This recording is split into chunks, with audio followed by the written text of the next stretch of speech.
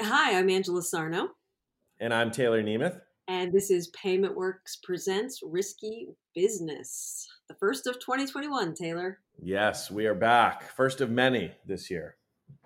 Indeed. So, of course, we get a little reflective at the turn of a new year. So, there's probably been a lot said by other people who know more than we do about what 2020 meant to businesses, but it's no secret that it brought a lot of upheaval to the way businesses function, and particularly with our customer base.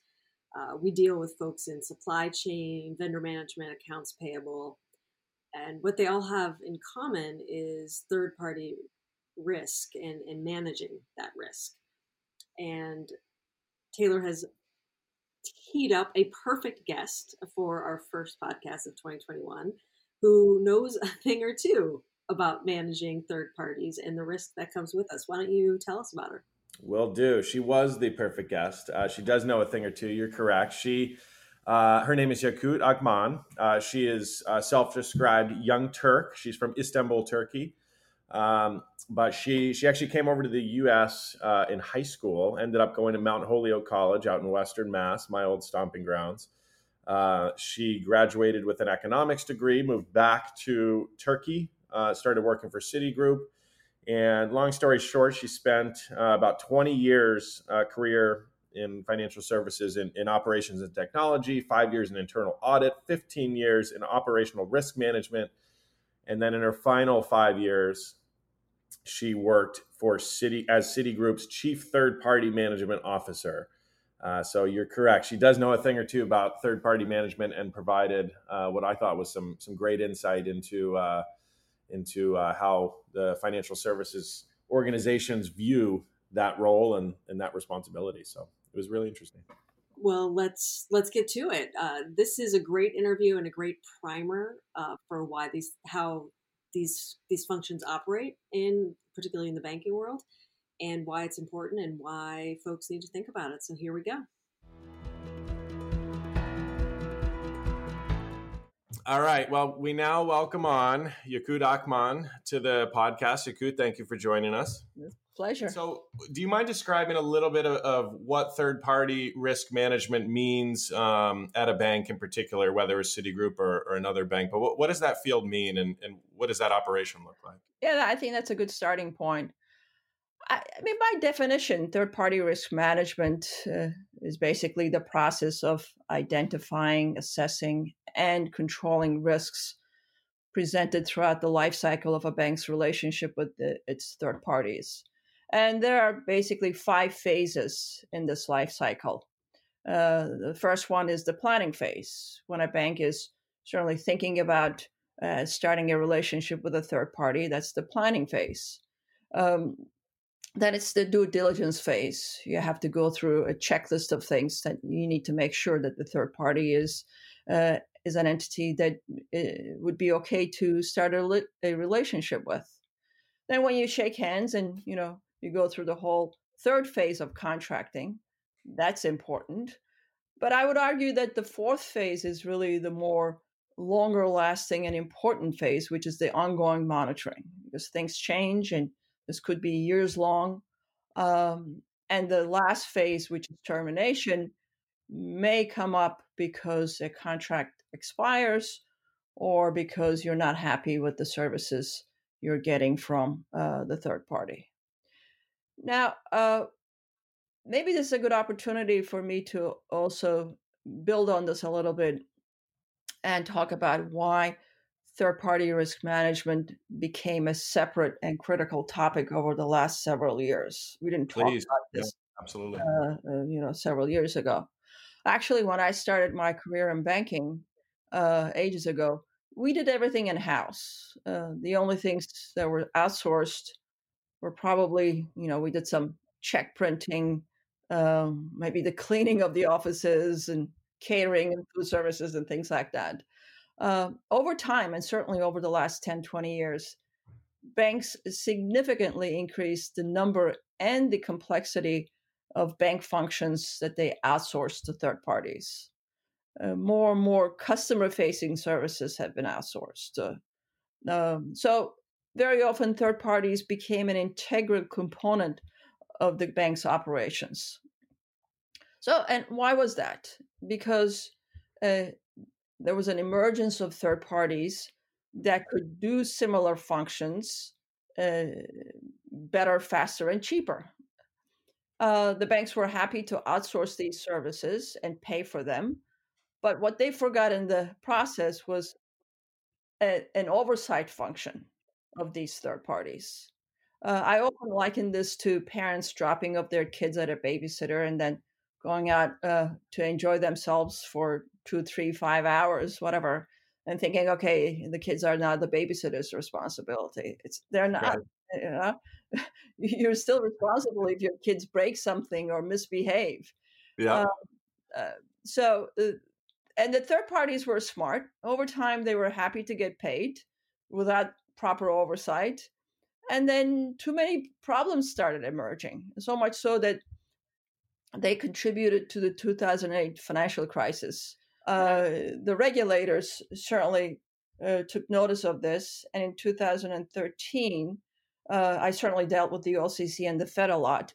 They published their third party risk management guidance and significantly expanded their review of the bank's third party management programs.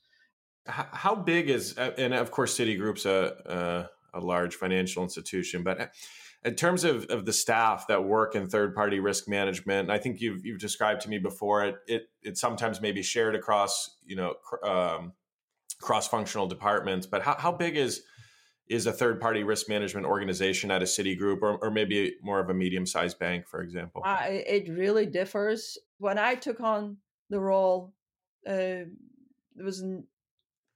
was scattered throughout the globe. And I don't like a big organization, so a lot of people indirectly reported into me. I would say maybe roughly 100, but Wow. expended capacity probably in the hundreds, because there are a lot of players when you look at the whole end-to-end process, starting with the business managers who determine who the third party is going to be. They're the ones who say, oh, I want to outsource XYZ service to some company. But what we did do was to bring some focus and standardization. There are still quite a number of companies that give freedom to their businesses to go and choose as many third parties as they want. Whereas we, for instance, spend a lot of time limiting the number of third parties, because it becomes a problem. The more third parties you have, the more monitoring you need to do, the more all of these phases would apply in terms of processes that you need to carry out.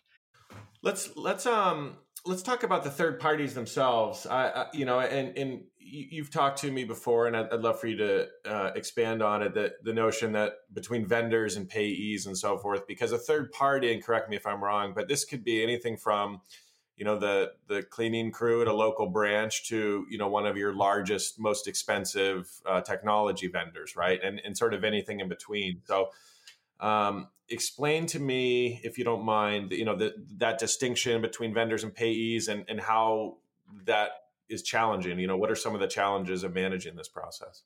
Yeah, good question. Actually, the distinction between vendors and payees is pretty straightforward. And a payee is a very comprehensive term. So anyone a bank pays money to would be a payee. Sure. You don't have to get services or products in return. It could be a reimbursement. It could be paying for taxes. It could be the salaries you pay to your employees. It depends, right? You're just paying an entity for various reasons.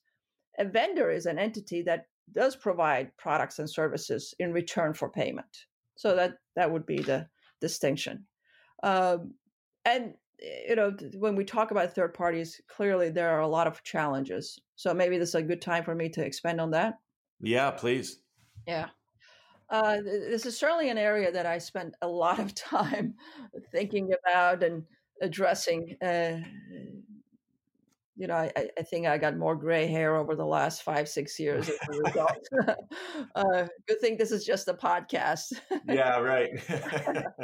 I've done a lot of thinking about this, and I think it really is unfortunate that we call it third-party risk as if it's a separate and single risk. As I mentioned before, as the banks outsourced a lot of their functions, third parties really ended up doing what banks would normally do in-house. Right. So they became an extension of a bank's operation. Thus, all the relevant risks that would apply to a bank, the bank's operation, would also apply to a third party. But then there's the additional risk because the third parties are a separate entity.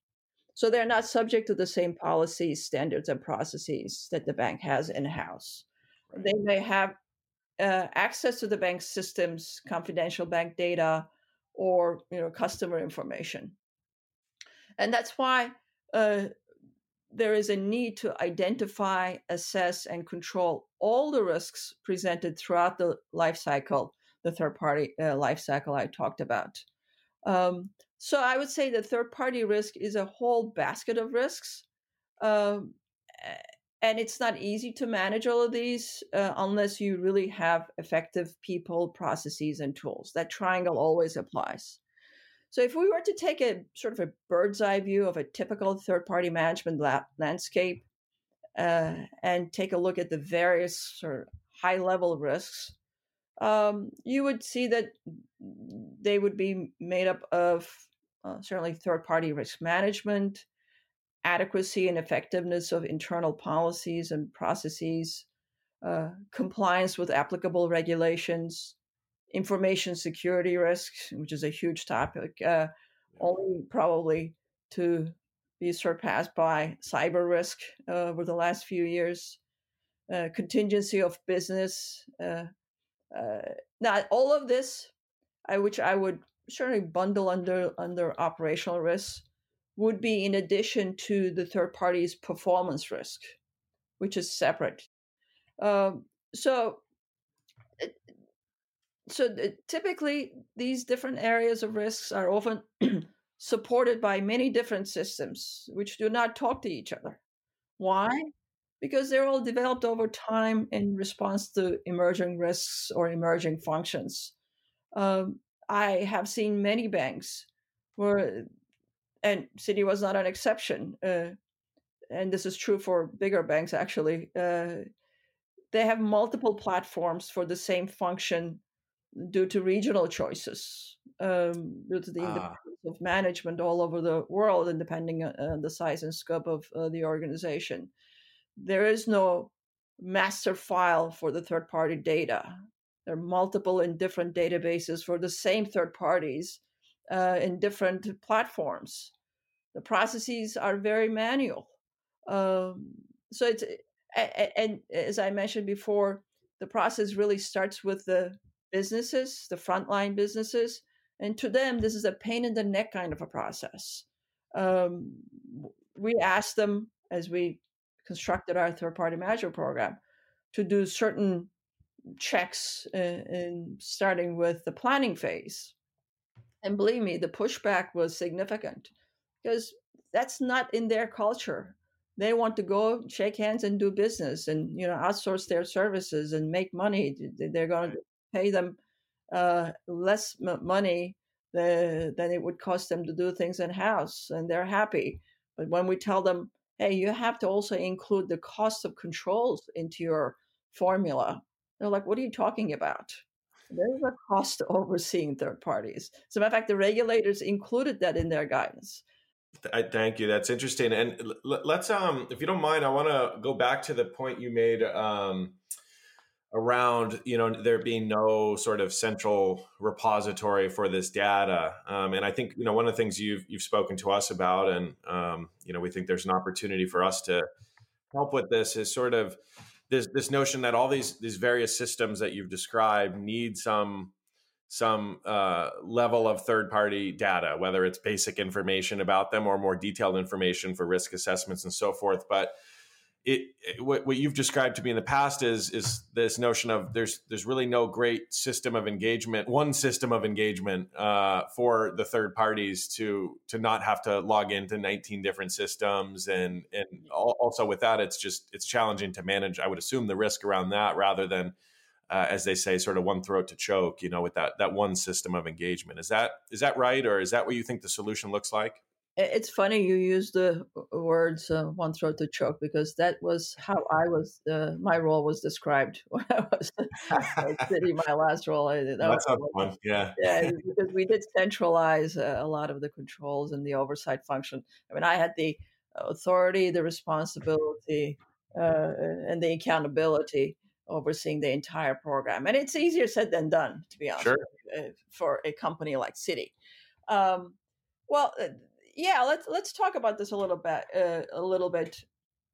In any bank that deals with third parties, they typically have lots of different departments. There are lots of different processes and systems to support the different functions, whether it's procurement to pay, sales, contracts, risk management, compliance, information security, cybersecurity, contingency of business, and so on and so forth. Um, and these are departments and groups that sort of developed over time. Some of them didn't exist a few years ago. Now they're very big groups within an organization. And typically they're under different management. They go and pick their own systems. They come up with some brilliant tool to take care of whatever it is that they're responsible for. But nobody really has that bird's eye view, that overall view of what's going on, and make decisions and put in the necessary central controls. So once things emerge, it's very difficult to bring them back together. So as these systems evolved over a long period of time and independent of each other, we see the problems, as you pointed out as well. And add to that, a lot of these systems have been around a long time. They're rather archaic. They use old technology. There's no connectivity between the systems. We may at best have some mapping between similar fields. I remember many years ago, I was heading up derivatives, and something came up, and we needed to determine our exposure to a major Fortune 100 company. And we realized that that company was in a gazillion different systems, and the name was spelled differently in every system. It took Right. us weeks to figure out our exposure to this company. Something so basic, right? You wouldn't. Something so basic. Yeah. So to me, the starting point is that repository of third-party core data in a central way. At least if you make sure that the name, address, tax ID, right, some core set of data defining the third party is centrally kept and then fed into different systems, that would be a huge step in the right direction. Ideally, it would be great to have one system that has all the core functionalities, i.e., contracts, procure to pay, risk management, compliance, info, cyber, whatever. I was going to say this seems like the logical next step, because as you for financial institutions, because as you described it, everything used to be in house. Now many things are moving out of house, and systems are growing, processes are growing, and I think what I'm hearing from you is it's sort of time to bring these all together from a data standpoint, because it's efficient, and you just pointed out might cost savings and other things that go along with that. But sometimes it's very basic information, as you mentioned, like a tax ID or a supplier name that gets messed up from system to system. And so this seems like a natural progression. It's not necessarily something the industry dropped the ball on. It's just this is evolving. It certainly is. And I will add to this that if that information is obtained directly from the third party, i.e., we have the third parties enter the data directly themselves. Right. That's like nirvana. And there's evidence of the fact that when third parties enter their data themselves, the error rate goes down significantly. Not to mention asking them to continue to maintain that data, because it's not a one-time the thing we're talking about here. Once you set up your third party, things change over time. Their address change, names change, all sorts of things change. Right. So if you allow the third parties to have control over their data, with some oversight and controls, of course. And I think PaymentWorks does a brilliant job in this. One final question for you, Kut, and this has been great. Thank you so much for doing this. I'm always curious too, and you're retired now. I'm hoping you're enjoying your retired life. But when you were working at Citi or in the other companies you've worked for, what did success or failure look like in a third party risk management role, or maybe asked a different way, what kept you up at night? What was the biggest fear in something going wrong? Oh, that's such a good question. For a long time, what kept me awake at night was finding ways to change the culture that I inherited. It's very difficult to ask people to unlearn what they had done before, they'd been doing, and they were comfortable doing it. Right. So when we're talking about centralizing things and eliminating multiple systems and bringing things together, providing more oversight and so on and so forth. First of all, these are not sexy things for anyone to do. So it's not like people say, "Oh my God, I love this. Let me do this right away." So teaching people the benefits, why does that matter to them? Why should they really care about this? How are they going to see the benefits of this? So educating people, to me, is the biggest challenge, or was the biggest challenge. Of course, nowadays, I attended several conferences recently, and they did some surveys asking people, what is the biggest operational risk that you see nowadays? And without a question, in every single case, third party risk came on top. Now, as I said, third party risk is not a single risk. Third party risk is a cornucopia of risks. Sure. So cyber risk within those risks is on top. Again, because it's an area that's moving so quickly and it's a huge emerging risk. Hard to keep up with, yeah. Yeah. Have to still allow for emerging technologies, these emerging brilliant companies to help banks or other organizations improve their own functions and operations and services and whatever, while you still keep a very close eye on the potential risks that they come with. So that was a really growing risk area that I worried about. Yeah, that's I interesting. want to say that I retired from Citigroup. I'm still quite active as I'm talking to you, because you can't just wash your hands after 40 years and say, okay, I'm just going to watch TV now. Well, this has been great, Yakut. Thank you so much for walking us through this stuff. I think the people listening will enjoy your expertise and your insight into this stuff. So thank you so much. Thank you, Taylor. And it's been fun scratching the surface of third-party risk. I know. We're just getting started. Awesome. Indeed. Okay, thank you.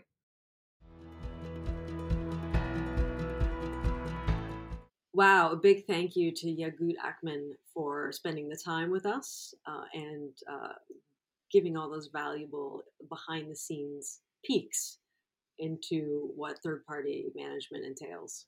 Absolutely. And not only did she give us some peaks, but she gave what I thought was a prescription, if you will, for people who are in her role at banks today on how to manage this, how to structure it. I mean, Citigroup is obviously a huge organization with tons of resources and people focused on this stuff. But if you're at a regional bank or a smaller bank or any financial institution, I think if you listen to this and listen to Yagut, she